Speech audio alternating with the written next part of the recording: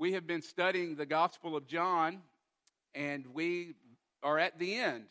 We're going to look at John chapter 20 this week, and then next week will be our final sermon in the Gospel of John in John chapter 21.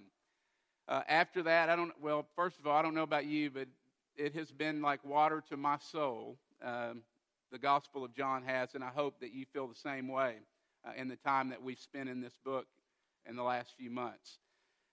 After that, we're going to do like a 5 or 6 week vision series where we're going to look at our mission statement. Who are we? What are we about? What do we want to see God do in our midst? And then starting September the 10th, we're going to move to the Old Testament. We want to have a balanced diet of Scripture. There is an Old Testament, and we want to spend time in it. And so we will be looking at the life of David in 1st and 2nd Samuel in the fall. And so just a heads up about where we're headed over the next few months. But if you have your Bible, turn with me to John chapter 20.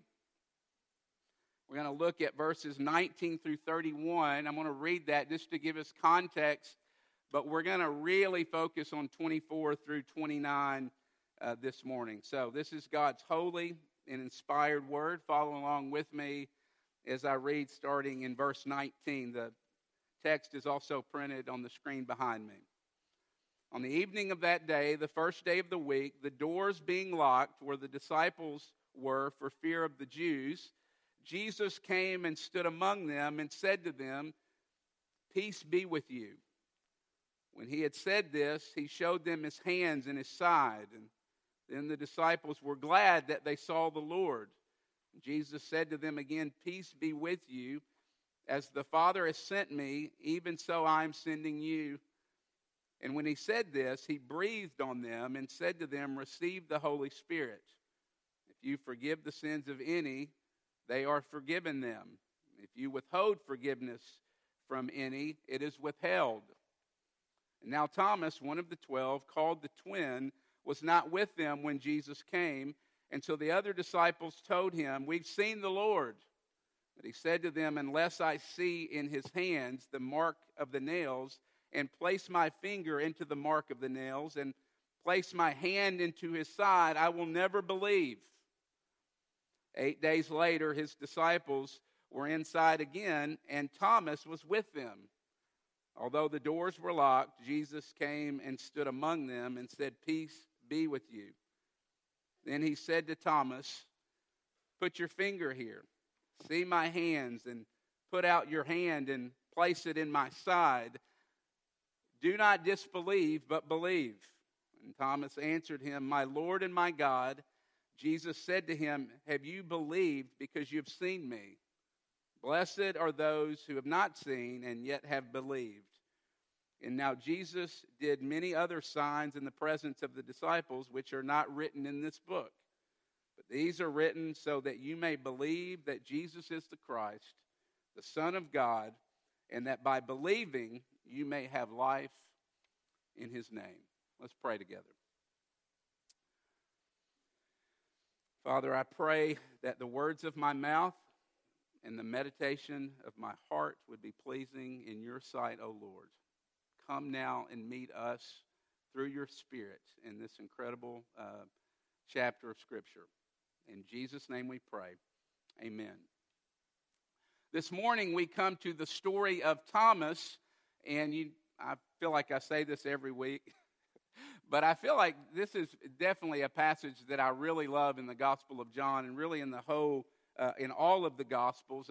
Chapter 21 next week, I love as well, but I love this, okay? And I'll tell you more in a second, but let me remind us of where we are in the Gospel of John. Last week, Jesus was crucified.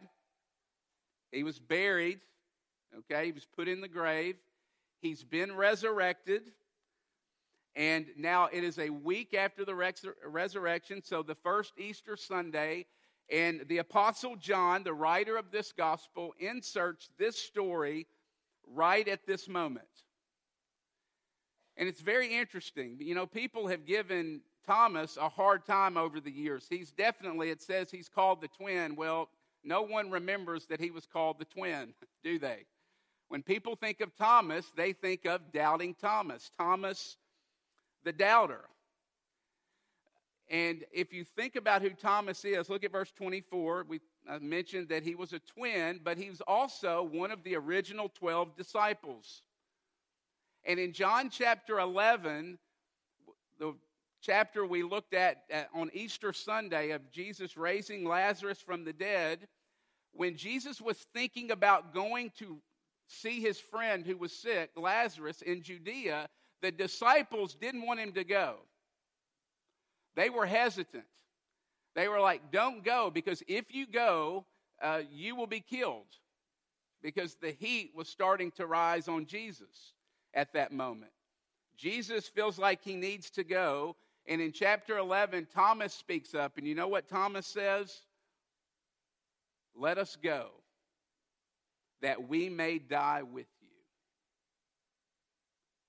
And I think that's significant. Because you know what that tells us is that Thomas was committed. Thomas was all in with Jesus. And I think we don't understand that. Oftentimes we think, well, Thomas was a doubter. He was flaky. He was hesitant anyway. No. He was all in. He said, let's go die with Jesus. And so it wasn't that Thomas was not committed as the other disciples. He was, but Thomas was real. Thomas was just honest. He was just the one who spoke his heart and mind. And if you look at other accounts after the resurrection, other disciples doubted as well. And I'll talk about that as we go through the sermon. But Thomas was the only one who was bold enough and courageous enough to voice those doubts. And I don't know about you, but I am really thankful that this story is in the Bible. Because we need a guy like Thomas, don't we? Because you see, if we're honest, all of us in some way, shape, or form can resonate with this story. Because you've either been there where you have doubted, or you are right now in the middle of struggling with doubt. And so what is it this morning in your life that you doubt about God? What do you doubt about God? I'm sure there are probably a few of you here this morning that really struggle with the resurrection. You really struggle on whether or not to believe that. And so you have doubts about it. Or maybe you're here this morning and you have doubts about the existence of God. Or maybe your doubts aren't like that, but the nature of your doubts are about the goodness and the character of God. Maybe this morning you're like, I have a hard time believing that if God is God and you say He's good, then why is there so much pain and suffering in the world? So you have struggles with doubt because of the problem of evil. Or maybe this morning you doubt God's forgiveness of you. You have a hard time believing that God has really forgiven you or that He really loves you. Or you doubt God's care for you because it appears that He cares for everyone else but not you. And so you struggle with that because of the things that you have to deal with in your life. I have prayed forever for God to bring me someone to marry, and He still hasn't. We have prayed for years for God to bring us a child and to give us a child, and He hasn't. I've been praying for that job for months, and I still don't have one. I begged God to heal my mom, and He didn't. My marriage, I prayed for God to heal it, and He still hasn't. You see, if we're honest, all of us in some way, shape, or form have struggled with doubt. And maybe you're struggling this morning with God's care for you. He cares for others, but not you. Or maybe you have a hard time believing God's will for your children is better than your will for your children. Or maybe you don't believe that there's anyone out there when you're praying. You doubt God is even listening to you. And we could go on and on and on. You see, we need this story this morning, don't we? We need it desperately because we have all been there or currently in the midst of doubt. And here's the million-dollar question. Is in the midst of your doubts, how is God going to treat you? How does he treat Thomas in the midst of his doubts? You see, our passage answers that question this morning. I want us to see three things this morning in this passage. The reason. So why did Thomas doubt? Secondly, I want us to look at God's response or Jesus' response. And thirdly, the result. What happens in Thomas's life. So reason, the response, and the result this morning. Let's look at number one, the reason. Why did Thomas doubt? Well, the first, I'm going to give you two reasons that I think are a little hard to see.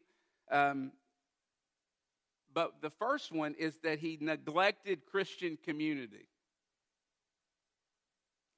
And this is, I'd never noticed this before, but was blown away this week as I was studying. But almost every commentator that I read mentioned it. They made a note on how John went above and beyond to communicate. And if you look at the passage, these regular gatherings of the Christian community. Look at verse 19 and verse 26. In verse 19, it was the first Easter Sunday, and the disciples are gathering together. What are they doing? They're worshiping. And that's obvious because they were locking the doors because they didn't want the Jews to come and arrest them because they were worshiping Jesus. And Jesus shows up in that gathering. Look at verse 24. And we learned that for whatever reason, Thomas missed the worship service. He wasn't there, and Jesus shows up and revealed himself. And Thomas was a no-show. And what happens for the next week in Thomas's life? He doubts. He struggles with doubt. And I want to be very careful here because I don't want this to come across wrong. I am not saying if you miss a Sunday worship service, if you never miss a service, then you're never going to struggle with doubt. That is not true. Because doubt oftentimes is connected to your temperament or your personality, or maybe you've had something really painful in your life that really makes it hard for you to believe. And so I'm not saying if you never miss a Sunday service that you're never going to doubt. Here's what I'm saying. One of God's great gifts to his people to counteract doubt and drifting away in our lives is what's happening here right now every Sunday morning at 10:30, corporate worship. I'm going to use an illustration to help hopefully connect this, and it's going to be another beach illustration and from our time on vacation. But you've all had this happen at some point in your life. If you're a beach goer, we're on the beach. Susie and I are in our chairs. The girls are in the ocean. They're riding the waves in. It's not a riptide, but a strong current. And all of a sudden, you look up, and our girls are like 100 yards down the beach, 2 condos down. We can barely see them. They can barely see us. And so they have to get out of the water because we're like, come on, come back. And they get out of the water, walk back, get in front of us, and do what? Go back into the water, ride the waves, and they end up drifting down the beach 100 yards or so and do it all over again. You've all had that happen. And what's the scary part of that? Is they don't know that they're drifting. They don't know that they're 2 condos down. And you see, the only thing that can keep them from drifting is to be anchored, right? And just like a boat, what keeps a boat stable in the sea? Well, it has to be well anchored. See, one of the main anchors that God has given us is corporate worship. One of the main things he's given us to counteract our doubts is what's happening here this morning. Because think about it. All throughout the week, what happens? Well, our hearts, because the world is pressing in on us, our hearts get misaligned ever so slightly, don't they? We become disoriented in some way, or the compass of our hearts and of our life starts to point ever so slightly in the wrong direction. And God gives us this gift of corporate worship to restore our sanity. and to bring us together and to remind us what is right and true in the world. He gives us this gift to recalibrate the compass of our life ever so slightly and remind us in the midst of our doubts that He is who He says He is, and that He's good, and that He has our best interest in mind, and that He really does love us, and He really does forgive us. And so we come and we get together and we recite these old creeds, and we sing these songs that are hundreds of years old, and we get from a book that's to Jesus for thousands and thousands of years, and it does something to our soul. You see, when we neglect Christian community, it is to our detriment spiritually. Secondly, we see here, though, what leads Thomas to doubt is that he ignores the eyewitnesses. Did you pick up on that? Look at verse 25. So a week earlier, Jesus had appeared to the 10 disciples. Remember, Judas has already betrayed him, and Thomas isn't there. And so he appears to the 10 disciples, and they all, at some point in the next week, run to Thomas and say, Thomas, you're not going to believe this. We've seen Him. And what does Thomas do? You're crazy. That is not true, and I won't believe it unless I see it and unless I touch Him. What is Thomas doing? He's not listening to the eyewitnesses, is he? Work this out with me. He is being told about Jesus from the eyewitnesses who were alive at the time and who had seen Jesus' resurrected body. We have the same eyewitnesses' accounts this morning in the Word of God. The only difference is that the people are now dead. That's it. In other words, we have exactly what Thomas had. And think about it. John, I think it could be argued, was Jesus' best friend. One of the closest disciples to Jesus. And so John is writing, and as we read in verse 30 and 31, he could have written a lot of other things, but he chooses to just select a few stories about Jesus. But he is writing from not just a second, third, fourth account. He's given us this morning an eyewitness account of the things that he saw with his own eyes. And I say that because one of the common objections to Christianity is that these are just simply legends that were written down so far away from the original event that they can't be trusted. No, the Gospels were written within the lifetime of the eyewitnesses. And so it would have been really easy for this to be refuted or for Christianity to never have gotten off the ground if it were not true and these were simply legends. Think about 1 Corinthians chapter 15. Paul's talking about the resurrection. And listen to what he inserts. He tells the people that he's talking to, Jesus appeared, think about this number, before 500 witnesses in the resurrection. That's a lot of people. And if it weren't true, the word would have been out and this thing would have never gotten off the ground, this movement of Christianity. And so the Apostle Paul, in a sense, is saying, if you don't believe me, go ask some of these 500 people that are still alive today and who saw it with their own eyes. You see, this should be enough. And isn't it enough for everything else in history if you think about it? Think about it. How do you know that things happened in history before you were born? Reliable eyewitnesses wrote them down and put them in a book, and you read about it in your history classes, and for the most part, you believed in them without blinking an eye.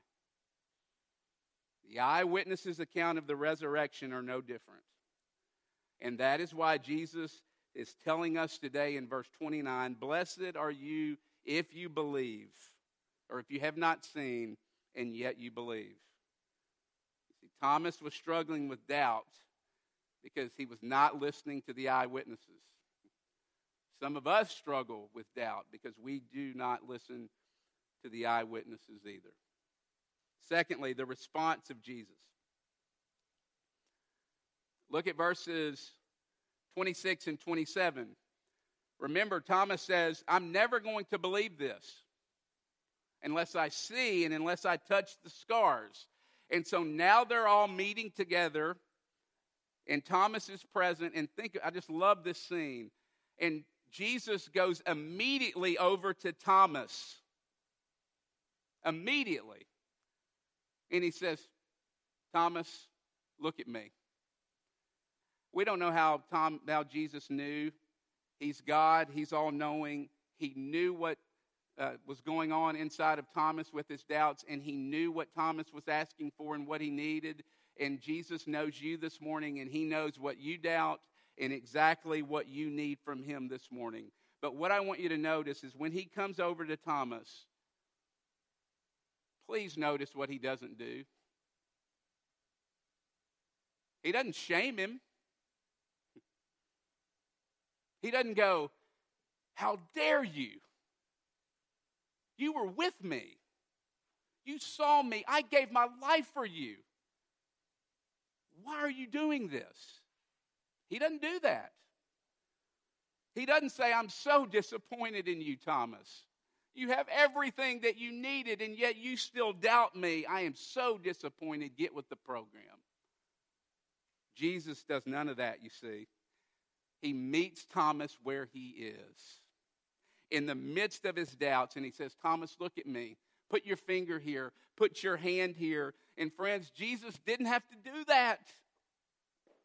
But Jesus is kind, and he's good, and he's gentle, and he meets him right in the middle of his doubt and his objections. One of the things you'll learn about me is I'm a sucker for an ESPN special, and normally I end in a puddle of tears by the end of it. You know these things that come on game day at some point? Well, there was one a few years ago. You might remember it, about Kayla Montgomery. It was called Catching Kayla. Kayla was a normal kid, very active, very involved in sports. And one day she just collapsed because she couldn't feel her legs. Was diagnosed with MS, and you know MS causes nerve issues and muscle coordination issues and movement. And so she had to quit sports. She was no longer able to play and fell into a depression, was really mad at God, was mad at life, and then realized that she could no longer just have a pity party, but that she had to get herself together and move forward in life. And so she decided to do that. And she got back involved in sports, but she couldn't play any ball-related sports, and so she took up running. And a running coach, took her in, and it was kind of a central part of her life, and this running coach became almost like a second father to her. And the coach basically, because she couldn't feel her legs, as she would get going running, and if she were to stop, she would just simply collapse and face plant. And so the coach, while she would continue to run, he would stand at the finish line, and when she would stop, she would just simply collapse into his arms, and he would catch her. And you could hear, if you go back and watch the video footage, he would catch her, and he would say, I got you, I got you, I got you. You see, unlike this coach, we often believe, I know I've been here, that God is begrudgingly bearing with us in the midst of our doubts. That instead of arms wide open across the finish line, that he's standing there tapping the foot, arms crossed with a scowl on his face, saying, get with the program. You see, the good news of John chapter 20 is that just like that coach, Jesus bears gently with us in the midst of our weakness and in the midst of our fragile faith. John chapter 20 shows us that Jesus loves doubters. And Jesus will not let them go. And he met Thomas in the midst of his doubt, and guess what? He meets you this morning in the midst of whatever doubts that you are struggling with and the ways that you are struggling to trust him. 2 points of application. First, one for skeptics and one for Christians. So if you're here this morning and you really struggle with Christianity and whether or not it's even true, First of all, I'm glad you're here. You honor us this morning by your presence. But I hope this passage is an encouragement to you. Christianity welcomes your investigation.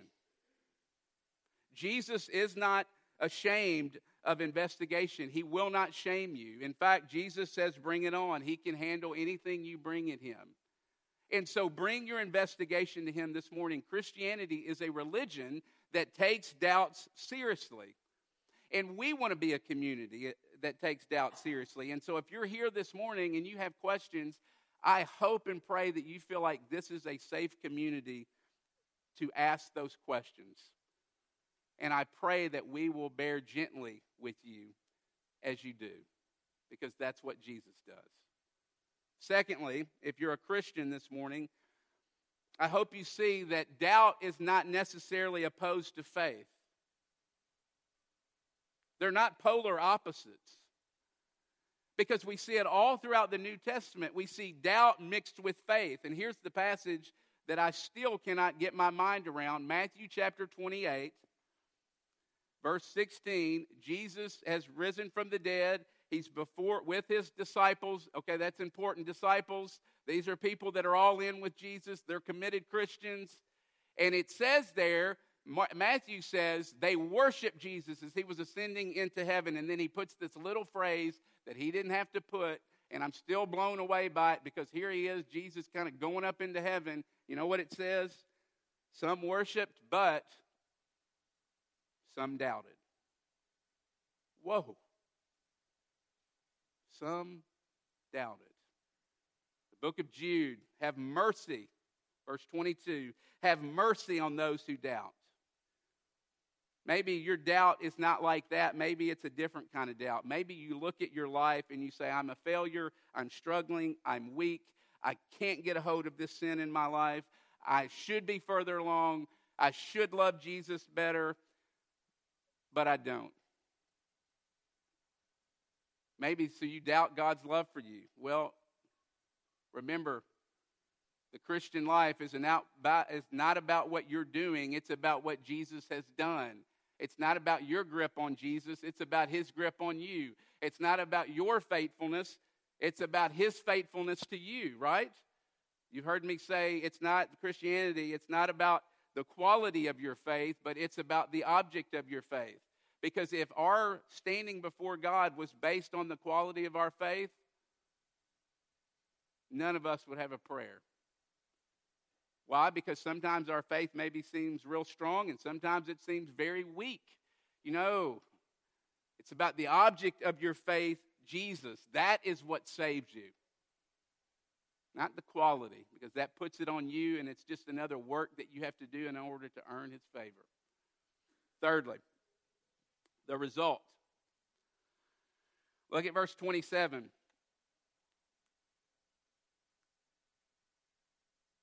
I love this because Jesus doesn't let Thomas stay there. Okay? It's not good to stay in that place of doubting. And so he looks at him and says, stop disbelieving and believe.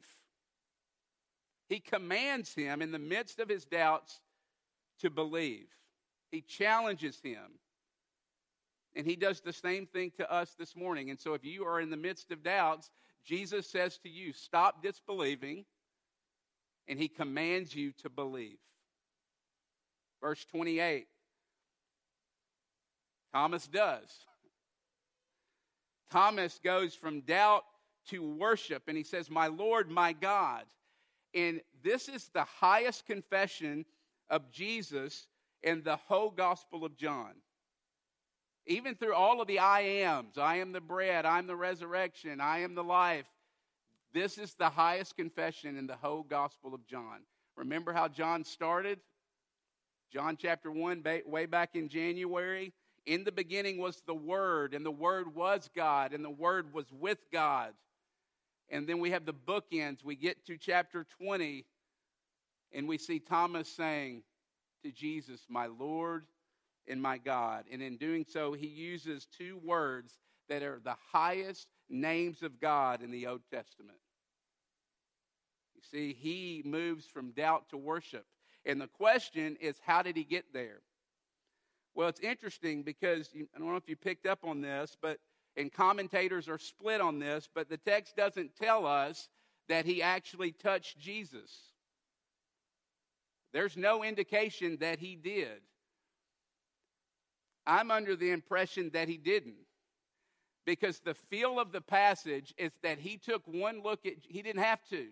He took one look at Jesus and fell on his face and said, "My Lord, my God." But here's the question that I had from the very beginning this week in my study. Okay, but if Jesus is resurrected from the dead and this is a glorified body, why the nail prints? Why the wounds? What in the world are wounds doing on a glorified body? I thought they were supposed to be perfect. Well, because you see, the wounds were more than just evidence that Jesus was alive. The wounds on the glorified body, because they were marks of grace. Marks of grace to Thomas.